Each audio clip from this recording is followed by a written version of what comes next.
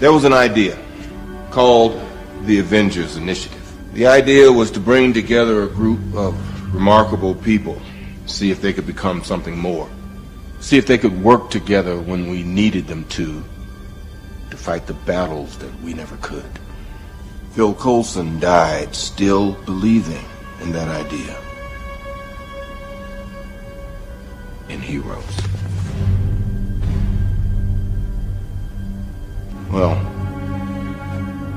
it's an old-fashioned notion. Hello, I am Randy Andrews, and today Erica, Christie, and I will discuss the Avengers from 2012. With the release of the Avengers Infinity War, we'll enjoy talking about the original, and we'll discuss the cast, the background, the technical aspects, the comics, and of course, the soundtrack by Alan Silvestri. It's all today on Soundtrack Alley.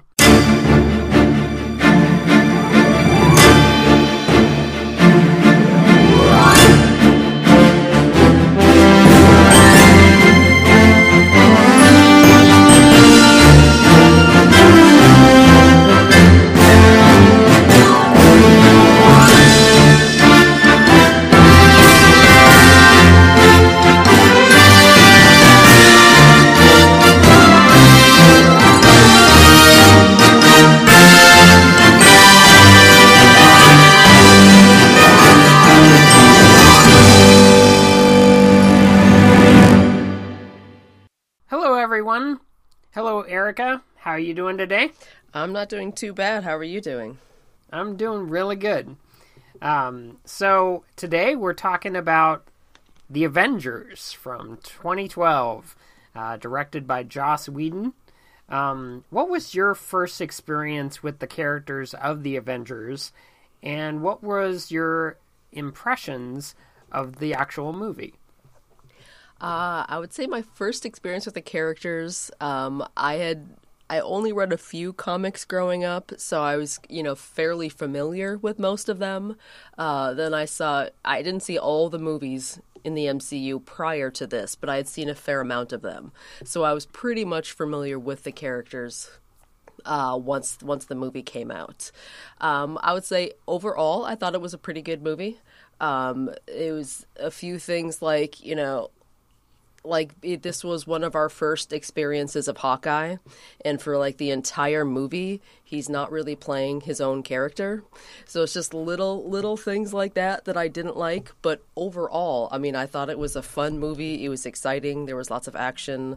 I thought they did a fairly good job of trying to balance all the different characters they had. So we got to get, a little bit of a personal side and a little bit of a fighting side from everybody. And overall, I thought it was a pretty fun movie. Well, that's good. That's good. See, when I think about the Avengers, it actually isn't our first experience with Hawkeye, because Hawkeye made his appearance in the movie Thor. Yep, I said one of the first appearances, not the first appearance. Sorry. And he's technically not even credited in Thor. Oh, that's true. That's true. Yeah, that is very true. Yeah, my first experience with the characters was pretty much... I didn't really read a ton of Avengers books, but when it came to the Avengers versus X-Men storyline, where it was big battles going on between the Avengers and the X-Men, I started getting into that, and I kind of was hooked for a while on the Avengers, so it was pretty cool. But today we're talking about a lot of the actors and things that portrayed these characters. Such as Iron Man, Captain America, Thor, Loki. These different characters really are set for certain standards as to what they should be like. One of the things I found kind of funny was when Robert Downey Jr., he would be on set, but he would keep food hidden throughout the set, and apparently nobody knew where he would hide the food. And so they just let him continue doing it. And so in the movie, it's actually his food that he's eating. And it wasn't scripted. He was just hungry. I thought that was great, though. Yeah, when he offers people blueberries. Yeah, he's a well-known prankster, so I can say I am absolutely not surprised that he would hide food and just randomly bring it out in a scene. That sounds exactly like something he would do. And it fit his character. I mean, it honestly did. It really fit his character. So, one of the neat things also is that he even would try to, do fake Shakespeare. Like he had said, "Doth mother know thou weareth her drapes?" when he first met Thor. I thought that was kind of cool. And then I thought it was interesting that Robert Downey Jr. is the one that asked the Marvel production manager permission to take the letter A that was on the Stark Tower with him, but he declined. And however, on his next birthday, the manager gave it to him as a gift. So that A is now a part of Robert Downey Jr.'s collection. That seems rather fitting. Yeah, I would have to agree. Also, when all the crew was in town for the filming of it, they were all at once in town, and Chris Evans had sent them all a text message, and it simply said, "Assemble." And it prompted a night out on the town, and Clark Gregg had stated that it was his favorite text message he had received. So I thought that was cool. Oh, I found this really interesting. You know, we were talking about Hawkeye just a little bit. Jeremy Renner had actually trained with Olympic archers for the movie. That was kind of cool.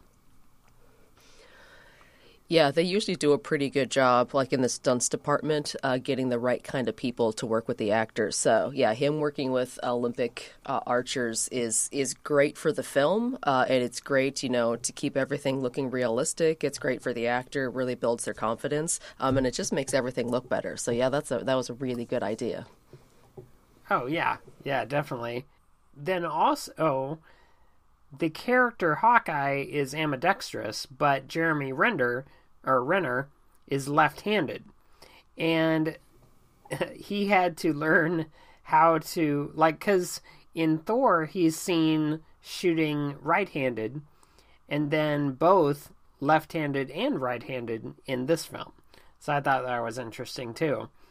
What do you think of the whole generated idea of how they kind of initially brought everyone together, in the film? Do you think it was kind of cool how they had, Samuel L. Jackson's role as Nick Fury kind of bring them together secretly in a way? Yeah, I think that's why they brought Nick Fury into even the early Iron Man movies, just so they could start plopping him in everywhere, kind of showing the power he had, showing the pull he had, and that he's the one who knows kind of everybody's skills. Even Tony Stark, as smart as he is, doesn't really care a whole lot about other people, so he's not really paying attention to that sort of thing.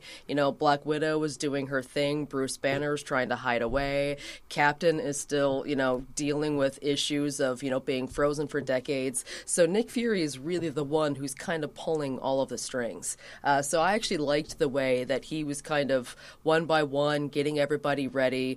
He's the one who sent Widow to go get Hulk. He was picking who it is that was going to bring people into the group. And yeah, I thought they did a really good job of using Nick Fury and using his character to assemble everyone, in a way that would work for everybody. Oh, yeah. And then also, I really like the fact that Nick Fury shows up in so many Marvel movies, but he also not only did that, but he also showed up in the Agents of S.H.I.E.L.D. TV show. He showed up at least 3 times in the TV show, which is kind of cool. Mm-hmm. And usually it was before it was before the whole Hydra invasion type thing. So that was kind of neat to see, to have like this big star, get into a TV episode and have that one cameo. So that was kind of cool. There was a sound editor, Christopher Boyes. He had stated that he went through a complicated process to craft the Hulk's voice, and the final product turned out to be a combination of Mark Ruffalo, some Lou Ferrigno, and a bit of himself. And I thought that was kind of cool. Yeah, when you're creating sounds from scratch, you use whatever you have to use. So, I mean, using Mark and Lou are pretty obvious because, Lou has done it for so many years already, and Mark is the one doing the physical performance. And yeah, as sound editors and sound mixers, which I've done a little bit of, if you really just need a noise, like a specific noise right now, it's usually just easier to do it yourself. So yeah, I'm not at all surprised by that. It's like, what kind of Foley work can I do? So, another thing I thought that was neat was that Tom Hiddleston had spoke about his role as Loki, and he said, I can tell you that it's all of them against me. And he's the supervillain, and it's Iron Man, Incredible Hulk, Captain America, Thor, Hawkeye, Black Widow, Nick Fury, and forming the team. And so, he got to be that one brooding, evil guy. And one of the things that really stands out to me, since we do talk about the score in this episode, one thing that really stands out is when Captain America lands in Germany, and Loki has all those people kneel. And in the score, you can hear his theme as he lands. And I thought that was just a really neat touch from Alan Silvestri, considering he had also composed the movie score to Captain America: The First Avenger. So I thought that was cool. Trying to make Loki afraid by seeing Captain America and hearing his theme. Yeah. So it was great, though. And, some of the neat things I really liked about it was the exchanges that Mark Ruffalo would have as being Bruce Banner, because, in a previous Marvel film, we see the Incredible Hulk, that Edward Norton had been the Incredible Hulk. And that it was kind of funny because Mark Ruffalo had said, Ed has bequeathed this part to me. I look at it as my generation's Hamlet. So one character goes from it and another takes over. So, kind of fun. I really like it. And it was interesting that both Eric Bana and Edward Norton had done motion capture work for their respective Hulks. But Mark Ruffalo is the first to perform the Hulk live on set as a performance capture, which is also pretty neat because they hadn't done that before. And it was just a neat, more real performance with, even though the character of the Hulk is a CGI character, they still used the actor as the main source of the action, which is cool. So yeah, anytime you can get the actual actor to be there on set, standing with the other actors, you're always going to get a much better performance than if another, like a stunt person does it, or if the actor is doing it by themselves on a green screen away from everybody else. Like with the Hobbit movies, Benedict Cumberbatch did, all of Smaug's stuff. And when he was in his outfit, like, they copied everything. They copied his body movements, they copied his face. Like, anytime you can use the actor's performance right there on set in the middle of everything, it's just going to look so much better. Not just the CGI, but the actual, like, emotion and everybody responding to what's happening. So yeah, it was definitely a good idea, whether it was Joss's call or somebody else's call, to have him do it right there. But that was definitely a great idea. I agree. It was interesting, the different people that they had to screen test for Maria Hill. That it eventually, of course, went to Kobe Smulders. But originally it was going to be Marina Baccarin or Jessica Lucas, or Mary Elizabeth Winstead. And those were just some of the people that got in the running for the role of Maria Hill. So I thought they landed that role pretty good too. When looking at, I like how they kind of fit each character right. Like, of course, Iron Man was already established. Robert Downey Jr. really set the Iron Man persona. And then, all these other actors, they really bring in more for this big production with the Avengers. And it really was pretty awesome to see them all come together. What are your thoughts in regard to Robert Downey Jr.'s references to Thor? Like what he would call him?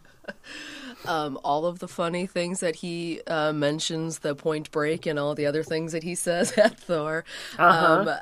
What I'm curious about is how many of them was him ad-libbing, which I think is a lot, and how many were actually in the script. Because, because the writers know who the character is, I'm sure some of them were in the script. Him, just saying silly things at people.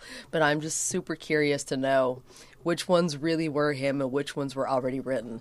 But yeah, in general, I thought it was great. Like, it just fit his character so much that, he is kind of slowly becoming a better guy, kind of looking out for other people, not thinking so much of himself, but he still has that same snarky personality. So it was really nice that they didn't get rid of that, even though, his character arc, he's kind of changing a little bit from film to film, but they definitely kept the snarkiness and the jokes and the not taking anything seriously, even if it's a life or death situation. So I liked him quite a bit. Yeah, I thought that was really great. Not to be weird about this, but in the final end credit scene, where they're in the shawarma restaurant, I guess it would be. It's like a little snack shop. Captain America was the only one not eating in the scene, and it was because he was wearing a wig, for one, because he had to get a buzz cut regarding his other movie that he was due to be in, which was Snowpiercer. And then he was called in later to do the extra scene, and he had to refuse to shave off his beard. And so they gave him a prosthetic jaw. And so he holds his hand over his face because of the prosthetic, and it looked like he had been attacked by a hive of bees. And so I thought it was just kind of unique that they kind of kept things hidden with Captain America at the very end of the Avengers, because, and of course it's a very short scene, so you don't really get a really good look at what he's looking like, and all your eye is looking at everyone in the room rather than just him. But I want to take a look at that scene again sometime and really look at it and see how his hair looks. Yeah, I've stared at that scene a couple times because I knew about that when Snowpiercer Piercer was being filmed, that he was called away to do a reshoot for Avengers. So I've seen it quite a few times knowing that he was holding on that faceplate. And the thing that I think is the funniest is that they kind of put him off where you can see his entire face. However, Hawkeye, Clint Barton, is right in front of the camera with his back to the camera. So we only see his face momentarily when he looks back over his shoulder at Black Widow, and then he looks forward again. So I just kind of laughed to myself, like, why did they put Captain America over where his face is so exposed, where he's desperately trying to hide that he has a full beard when he's not supposed to have a beard, and yet the person right in front of us. So I thought it was funny. I was like, okay, apparently we want to see Captain America so much. Doesn't matter what his face looks like, but yeah, he looked, it is a short scene, it's maybe a minute long, but he did look a little uncomfortable trying to keep his fist from moving the plate off of his chin. So it is kind of funny. Mm-hmm. Yeah, I thought that was really, really neat. And I'm pretty sure that shawarma line was one of Robert Downey Jr.'s ad lib.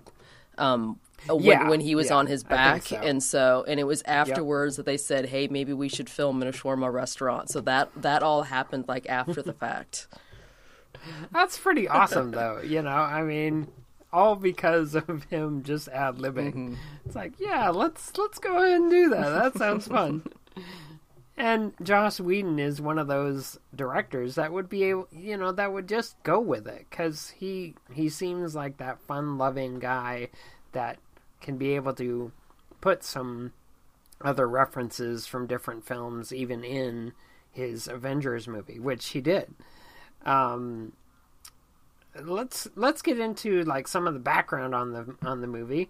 For one thing, I noticed that a scene was filmed where during the final battle, Captain America saves an old man trying to protect his grandchild, and he tells him to get to cover. But when he walks away, the old man asks him, Cap, is that really you? And he turns, and noting the man's World War II veteran lapel pin, he trades a salute. And as the Captain America sprints away, the child asks his grandfather, do you know him? And he replies, we all know him. So I thought that was kind of cool. I think it may have been in a deleted scene that's on there. I'm not sure, though. Mm-hmm. And then, let's see. Joss Whedon explained that 2 of the founding Avengers members, which was Ant-Man and Wasp, were cut from the script because the film had way too many characters already, and the screenwriters didn't want Ant-Man to be in the MCU until his movie was actually released. And that made sense. It truly actually made a lot of sense, and I'm glad they waited. So, and if that film has too many characters, what do they say about Infinity War? I know. But this was back in 2012, and things hadn't blossomed as much as they have now. I mean, this year alone, with the release of Infinity War today, it's truly exciting to note that there are 6 Marvel-based movies that are being released this year. So, we already have had Black Panther, Infinity War today. We're getting Ant-Man and Wasp. We're getting Venom, which is a Marvel property. We're getting New Mutants. And I guess that's only 5. Am I missing one? I must be missing one. I thought originally that the X-Men Phoenix was coming out, or Dark Phoenix was coming out this year, but maybe I'm wrong.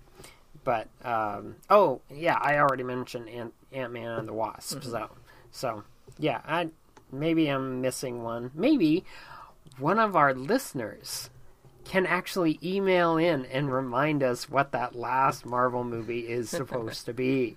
That would be great. So, so according to Joss Whedon's commentary, Bruce Banner says to Loki, you can smell crazy on him. And it was set up for when the Hulk faced off against Loki at Stark Tower. And originally, Loki was going to have multiple versions of himself, and the only way the Hulk was going to discern where Loki was to smell him. And the only real Loki would have a scent. So I thought that was a unique way of possibly having that brought out. Of course, they didn't do that, so it was certainly different. And then after Loki is brought on board the helicarrier, Tony Stark can be seen wearing his Black Sabbath t-shirt, and Black Sabbath, of course, is known for Iron Man. And although that song wasn't originally associated with the character, it's been referenced in the comics and at the end, of course, of Iron Man, when Tony Stark actually says, "I am Iron Man." So I thought that was cool. Oh, and one thing that I hadn't noticed before, but like I had watched it this week, when Black Widow and Bruce Banner are blasted from the main floor of the helicarrier, and then they crash through the floor, it triggers Banner's transformation. And as he is transforming, he's falling from a platform to the floor, and on the floor, it's painted, "Warning, contents under pressure." And then the small arrows point directly at Banner. I thought that was kind of a unique little nod there. Yep, that's very much a Joss Whedon thing. So either he asked for it or the production designers did it, and he said he liked it and they kept it. So, but yeah, that's like the exact kind of little silly thing that Joss always puts in. Mm-hmm. Yeah, and Joss Whedon did a really brilliant job, like having all these characters like come together in this film, and they each had their unique moment in the movie of having Hawkeye's moment and Black Widow and all these other seemingly not so important characters, and yet they have very important roles to play in the movies. So I thought that was kind of cool. Another thing, Tony Stark tells Bruce Banner that he admires his work on anti-electron collisions.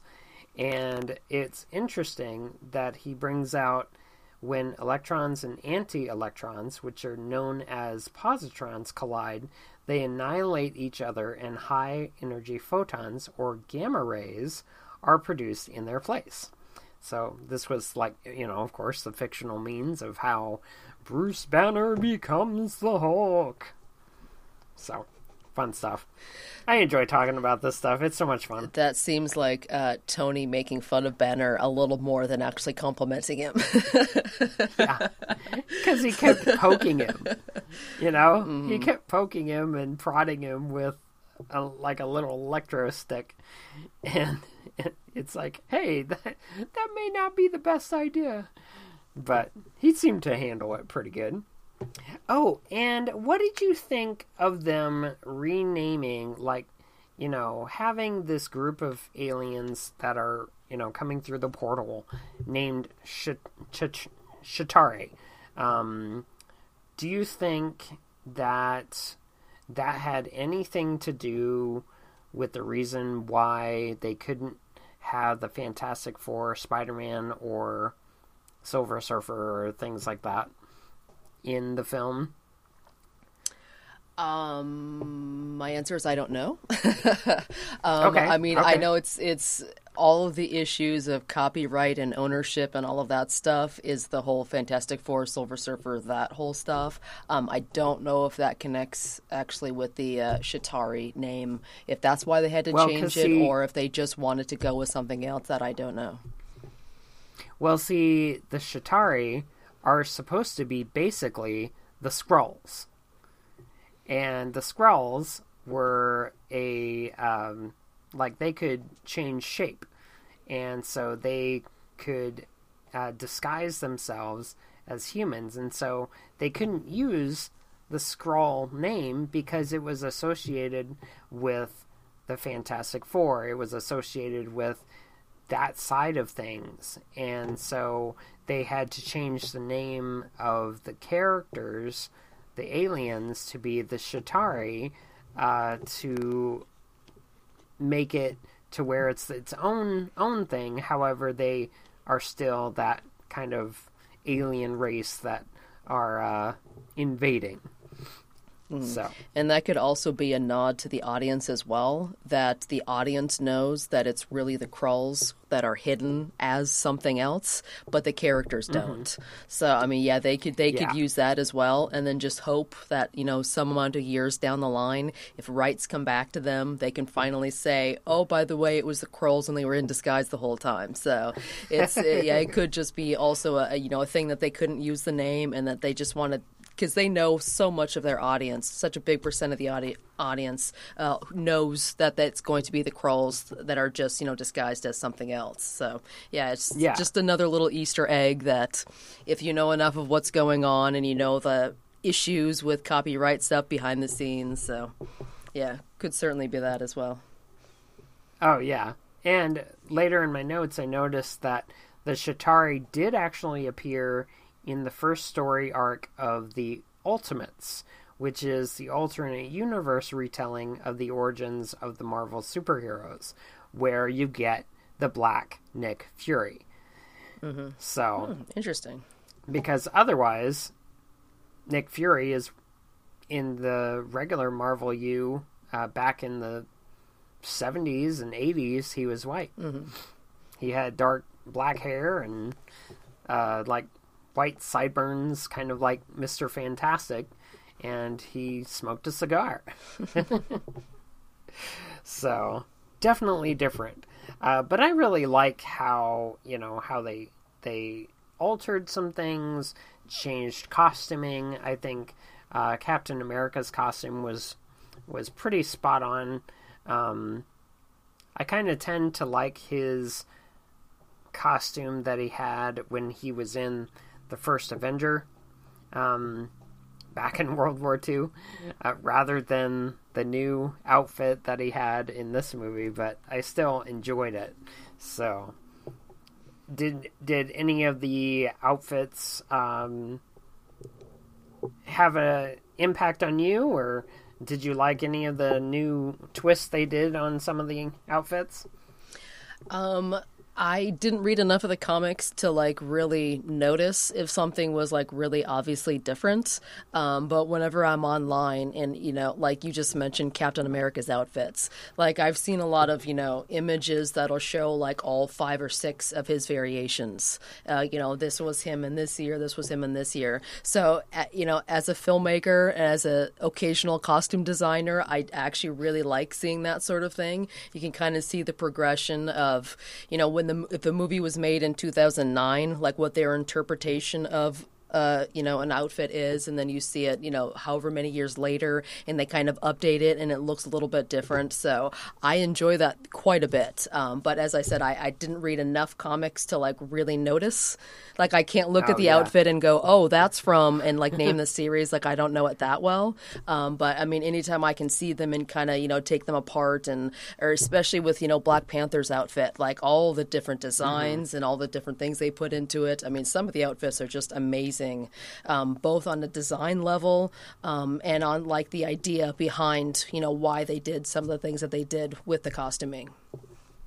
Oh, yeah, definitely. And Black Panther would be another whole entire episode to be able to talk about, because that movie is so amazing, and some of the costuming in it is just fantastic. And speaking of costuming, speaking of Captain America, when they first originally made a movie about Captain America, it was back in the 80s. Well, the guy that actually played Captain America, he's actually going to be at Krypton Comics in Omaha, Nebraska on Free Comic Book Day. So that's kind of cool. That's awesome. I just don't remember his name. I don't have that in my notes because it's older. So yeah, I can't think what his name is either. Yeah, and this, of course, this had concluded the Phase 1 of the Marvel Cinematic Universe. And I thought it was interesting also that, with the character Phil Coulson, everybody believes that he dies in this movie, and yet in Agents of S.H.I.E.L.D., we know he lives. And yet he's never seen by anyone else, like any major character of the Marvel U, except Nick Fury, because Nick Fury is the only one that knows that he's the one that brought him back. Yeah, and there's a lot of crazy fan theories right now on how the Avengers are going to respond, because I think it's pretty obvious that Coulson is going to be at least some little bit in Infinity War, and fans are going crazy as to how they're going to respond once they find out that Coulson's been alive for years, and Fury again has been keeping secrets and didn't tell them. Yeah. That's true. But I think with this movie, it's a whole nother ballgame. I bet it'll be kind of a small little nod, and they'll get kind of a like, and he's alive, and they won't really touch on it a ton because they have their big bad to be able to deal with. They have Thanos, so that is very true. So the term the Avengers, many people have different aspects as to what that is, but according to the notes that I have, it says an Avenger is a person who seeks revenge upon those who have wronged them or others. And it's interesting because Tony Stark twisted it and changed it to be, well, we're going to avenge Phil Coulson. So I thought that was an interesting way of twisting that. So I thought that was pretty good. And then, let's see, the character known as the Other, which I don't think we ever get him named in the movie, but I guess he's in the credits as the Other. He's talking in the credits to Thanos, and of course that's the major supervillain, and he's a cosmic mass murderer who is literally in love with the personification of death, which is why he's smiling at the phrase to court death. And it's true. Thanos is mad and crazy because he actually thinks he's talking to death. So I'm sure we'll actually get to see more of that with Infinity War. And that, of course, I can't help it. It's so exciting that it's today. So, pretty fun. You going to be in the theater tonight? No, probably not tonight. All right. It's probably a little late. So, how are you going to stay spoiler-free then? Oh, I can do that because I can reference the comics.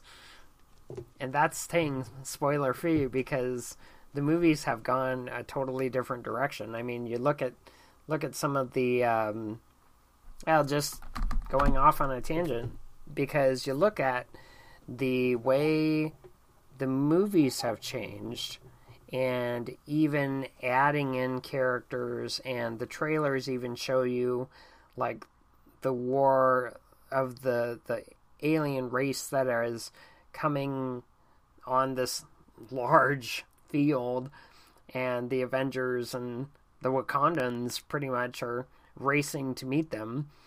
And then you get characters that are in Infinity War that are actually introduced first in the comic series. Like it's a trade called Infinity.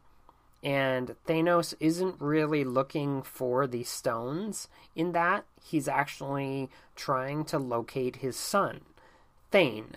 And he has 5 generals, and I believe that all 5 are going to be introduced into Infinity War, because even in one of the trailers you see a character known as the Ebony Maw, and he's like a manipulator. He'll take a person and manipulate them to even be against Thanos. and only work for himself. And it's a really interesting character in a way, because in the comics, spoiler alert, in the comics, Ebony Maw turns Thane against his own father. So it's actually interesting because Thane has the ability to put somebody into a living death. Like, they're alive, but they're dead. So it's a really interesting storyline, and it's interesting to look back on the history of that whole process of how Thanos searched for the Infinity Stones, how the characters in the Infinity Gauntlet have altered things, and how we look back at even this movie of the Avengers, and how so many of those aspects have been set up for Infinity War, and how you see so many, I mean, it's 18 movies in all before Infinity War, and it's like, that's a ton of movies to really, like, introduce all these characters and get all these people to be in this film. And I'm just super excited about it, and it really makes me happy to see that not only are we enjoying looking back at the Avengers, but we're also looking forward to Infinity War, because, dun dun dun, they have the same composer. So I'm really excited about that, because Alan Silvestri, I mean, he did Captain America, the first Avenger. He did the Avengers. He didn't have anything to do with the Avengers Age of Ultron, but he's coming back to do Infinity War, and then whatever the Avengers Part 2 film is that takes place right after this. Yeah, that they're one. calling it, what, Untitled number 4, I think is what they're calling it at the moment. Yeah. Yeah. But it's kind of odd, because I don't know why they just don't call it Infinity War Part 2. Well, what I read is that movie is just absolutely completely different from the first part, and they thought that calling them Part 1 and Part 2 when the movies were so different in tone and like everything about them was so different that it was actually confusing to the audience. So that's why they just said Infinity War, and then they're going to give the next one a new name. But yeah, I think they're not announcing that name until Infinity War comes out, because it's some kind of a spoiler. Again, rumors, but it's some kind of, whatever the name is a spoiler. So they want as many people as possible to see Infinity War before you see what the next Avengers movie is called. I'm going to have to see that like tomorrow. Like I said, though, you're going to have to avoid spoilers if you're not going to see it tonight. Yeah, that's true. I know. But it is really exciting. I'm actually really excited for the score. I haven't heard the score yet.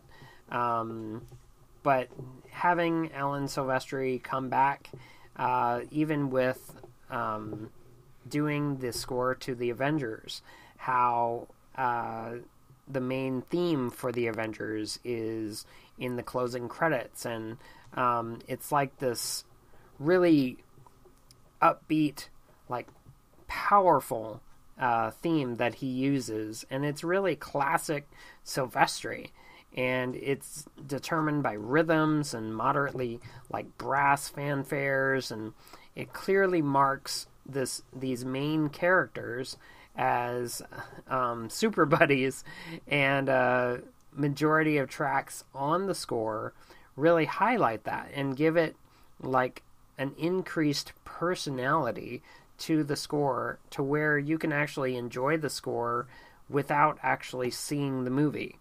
What are your overall thoughts on the score for this film?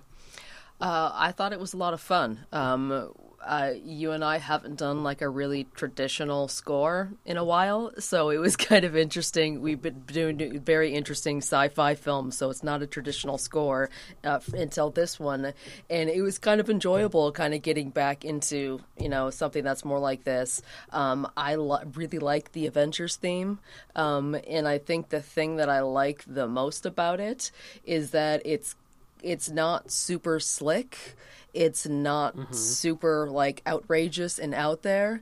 And that's kind of what the Avengers are. They're just kind of, a hodgepodge group of people that all have, really amazing skills in one way or the other, but they were all kind of thrown together. So I like that it's fun and that it's exciting and that it's, kind of, big and brassy, but it's not the same as a lot of other like big and brassy traditional type themes. It's kind of got a little bit of, some minor chords here and there, and it kind of has an interesting rhythm. And I enjoyed that it was going big, but that it wasn't copying a lot of other themes that you tend to hear. Yeah, I agree. I've read multiple different reviews on this score, on the Avengers score, and some people really don't like it. They think that it's bland and it's underrated, and it isn't. I think it's recognizable. There are some very clear themes that Alan Silvestri uses in the movie to where you can recognize, there's Captain America's theme, because he just gently slides it in, just briefly, but it's really cool to see that. And with more recent films that even Silvestri has done, such as Ready Player One, I mean, that score was really brilliant, and he brought in a lot of extra themes that he just slid in there that were very reminiscent of Zemeckis and some other themes that he included. So if anyone wants to know more about that, check out the Soundcast. They had an episode regarding Ready Player One. But that's for another podcast. So today I'll play a few cues from the score. First I'll be playing Arrival, Doors Open from Both Sides, and Start Goes Green. I really like how Silvestri really makes this theme come alive, even in its subtlety, and it's a really clever use of it. Erica, what do you think? Throughout most of his tracks, I really like how he builds in like tension and drama. He's really good at, loud, quiet, and you just kind of go along for the ride because he's doing all this dramatic stuff. A lot of strings in all these tracks, and I really like those. And by the time like Start Goes Green comes around and you've heard a few songs from this particular score, he has this really interesting way of finding like ominous notes and ominous chords and kind of coming in on those, and then they grow and grow and grow, and then the song starts. So it was by that track that I noticed that he kind of does that fairly often throughout this particular score. Just kind of comes in quietly, finds a chord, and then it just kind of, you're on a roller coaster ride from that point forward. It's just kind of a really fun way of like gradually moving into the song. Yeah, I really like that too. So now let's play those cues.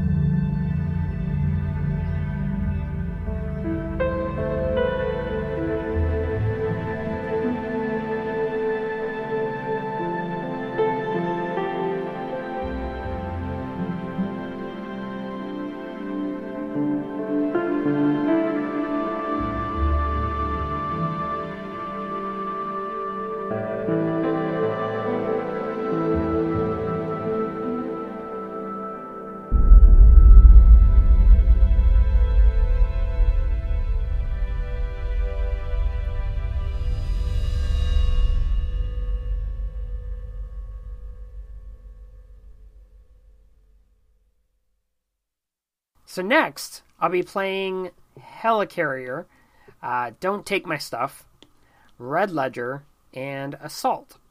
I also love in these cues how Silvestri amps up the action for, say, the next phase of the film.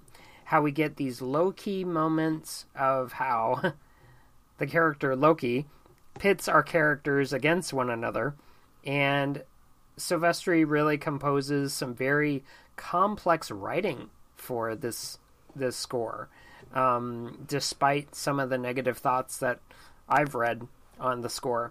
But I really like this, and I like how it's essential as the movies have progressed over time.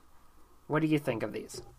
Yeah, for Helicarrier, I really, really liked that the brass sounded like crashing waves. And he did that throughout the entire track. And every time it would happen, like the track came on and I wasn't paying attention to which track I was on. And I kept thinking, I feel like I'm listening to the ocean. And then I realized it was the Helicarrier track. And I was like, that's fantastic. So yeah, the brass, just really amazing. The swells and the waves. And I love that whole track, especially the brass. The Red Ledger track, when I first heard it, I thought that Silvestri had thrown in like some crazy synthesizer stuff. Like there's some like sound effects and some weird noises going on, and I had to really stop and listen and realize that I didn't find anything anywhere that said he used synthesizer. So I think it really was just him using instruments, and it was all stuff taking place on the Helicarrier, and I really enjoyed his use of real instruments to make weird sound effects. And like, cause you're in, Banner's lab in a lot of that time, or like out on the bridge, and you're just hearing all these weird things going around you and beeping and strange sound effects and technology sounds. And the movie is so filled with technology, from, everything that Stark does to being on the Helicarrier to, the Tesseract to Banner and gamma rays. Like everything is just so tech heavy, and he just does this really amazing thing with just regular instruments making all these weird sound effects and tech sounds throughout that whole track. So he got me good. I really thought that he was throwing in synthesizers, and I was like, I don't think he is. I think like he just really did a good job with the instruments. So yeah, I enjoyed that one a lot. Yeah, so now let's play those.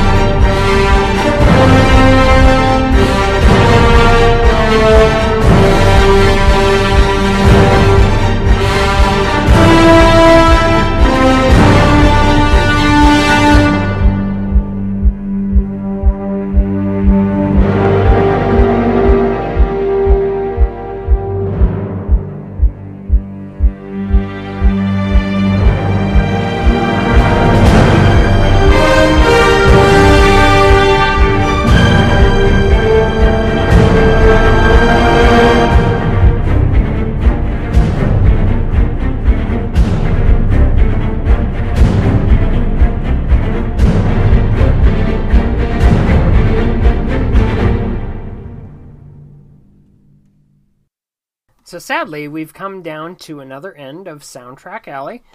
I'd like to thank Alexander Shebel for composing Soundtrack Alley's theme music. Lastly today, I'd like to play Assemble, A Little Help, One Way Trip, A Promise, and the Avengers theme. Now, these cues can really excite the audience as they experience this team-oriented film. And I really enjoy these themes tremendously because I've actually listened to them several times since watching the movie. What do you think of them, Erica? Yeah, I liked all of these tracks. Like A Little Help has a lot, it's kind of an abrasive banging beginning and it's very brooding. And then it just kind of crescendos into this big, huge fanfare. So I enjoyed how he was kind of, because the whole movie is very funny. There's always these humorous moments. So he was really kind of playing with tone and texture throughout that track. And throughout most of these tracks, but especially on Assembly, I really like big cymbal crashes. So there's a lot of really big cymbal crashes, exactly.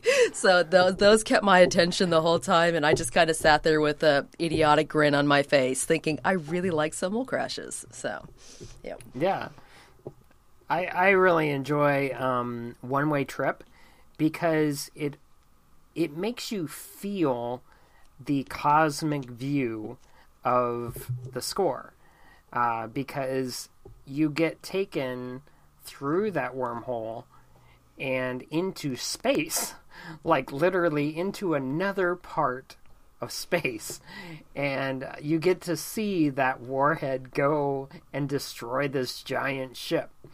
And it's really works on your emotions and works on like that energy that Silvestri really uses. I really, really enjoyed it. Yeah, on that track, my notes say it has a nice thinking feel to it. So that's literally what I wrote down. So yeah, like you said, start going into whether it's a different dimension or a different part of the universe, and you get this tiny little moment where you think, wow, Tony's actually going to take something serious, and he realizes there's a good chance he just sacrificed himself to save not just his friends, but the planet. And you just kind of get this, poignant moment of him seeing, the nuke going off and the alien invasion force and him not knowing if he's going to get back. So, yeah. Yeah. And that's kind of like, not to get too far off the subject, but with a lot of classic Marvel comics that deal with cosmic issues, like back in the 80s, they were very text-heavy. Like a lot of the comics for Marvel were very text-heavy when it dealt with cosmic things because they were trying to either invent words or use words that were so unfamiliar to many of their reading audience that they would almost have to explain these large words that are very cosmic meaning. And it's just, it's a very thinking piece because, you have to think about these words. You have to think about the scope, the grandeur, and the excitement of, what's going on in the scene. So, yeah, I really like that. So, Erica, where can people find you? Ooh, I am all over the place, but the most efficient way to find me would be my website, which is ericachristie.com. That is ERIKACHRISTIE.com. All right, so I have to ask, have you gotten any new pings from your website with people listening to the show? I probably have, but I have been traveling a lot the last couple weeks, so I couldn't tell you numbers off the top of my head, but hopefully yes, because I love all of you out there. All right, so I can be found on many social media locations, mainly on Stitcher, Google Play, Apple Podcast, Podbean. I'm at Randall Andrews 1 on Twitter. All those links will be in the show notes. I always include yours. And please, if you like the show, email me, soundtrackalley@yahoo.com, or even leave a review or rating on iTunes. So until next time, happy listening.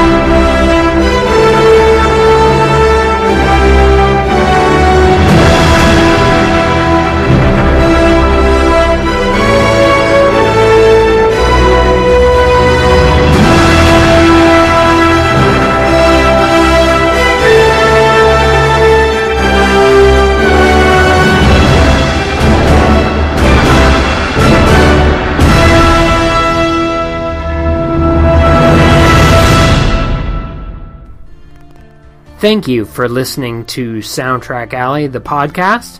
I hope you take the time to review my podcast on iTunes or even listen to it on Podbean. With your review, it helps me get noticed on iTunes. Thank you so much. Have a good day.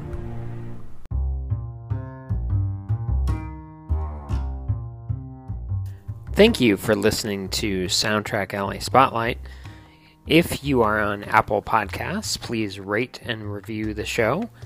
Also, if you want to leave a comment, question, or concern, please email me at soundtrackalley@gmail.com and enjoy looking at my blog at soundtrackalley.com.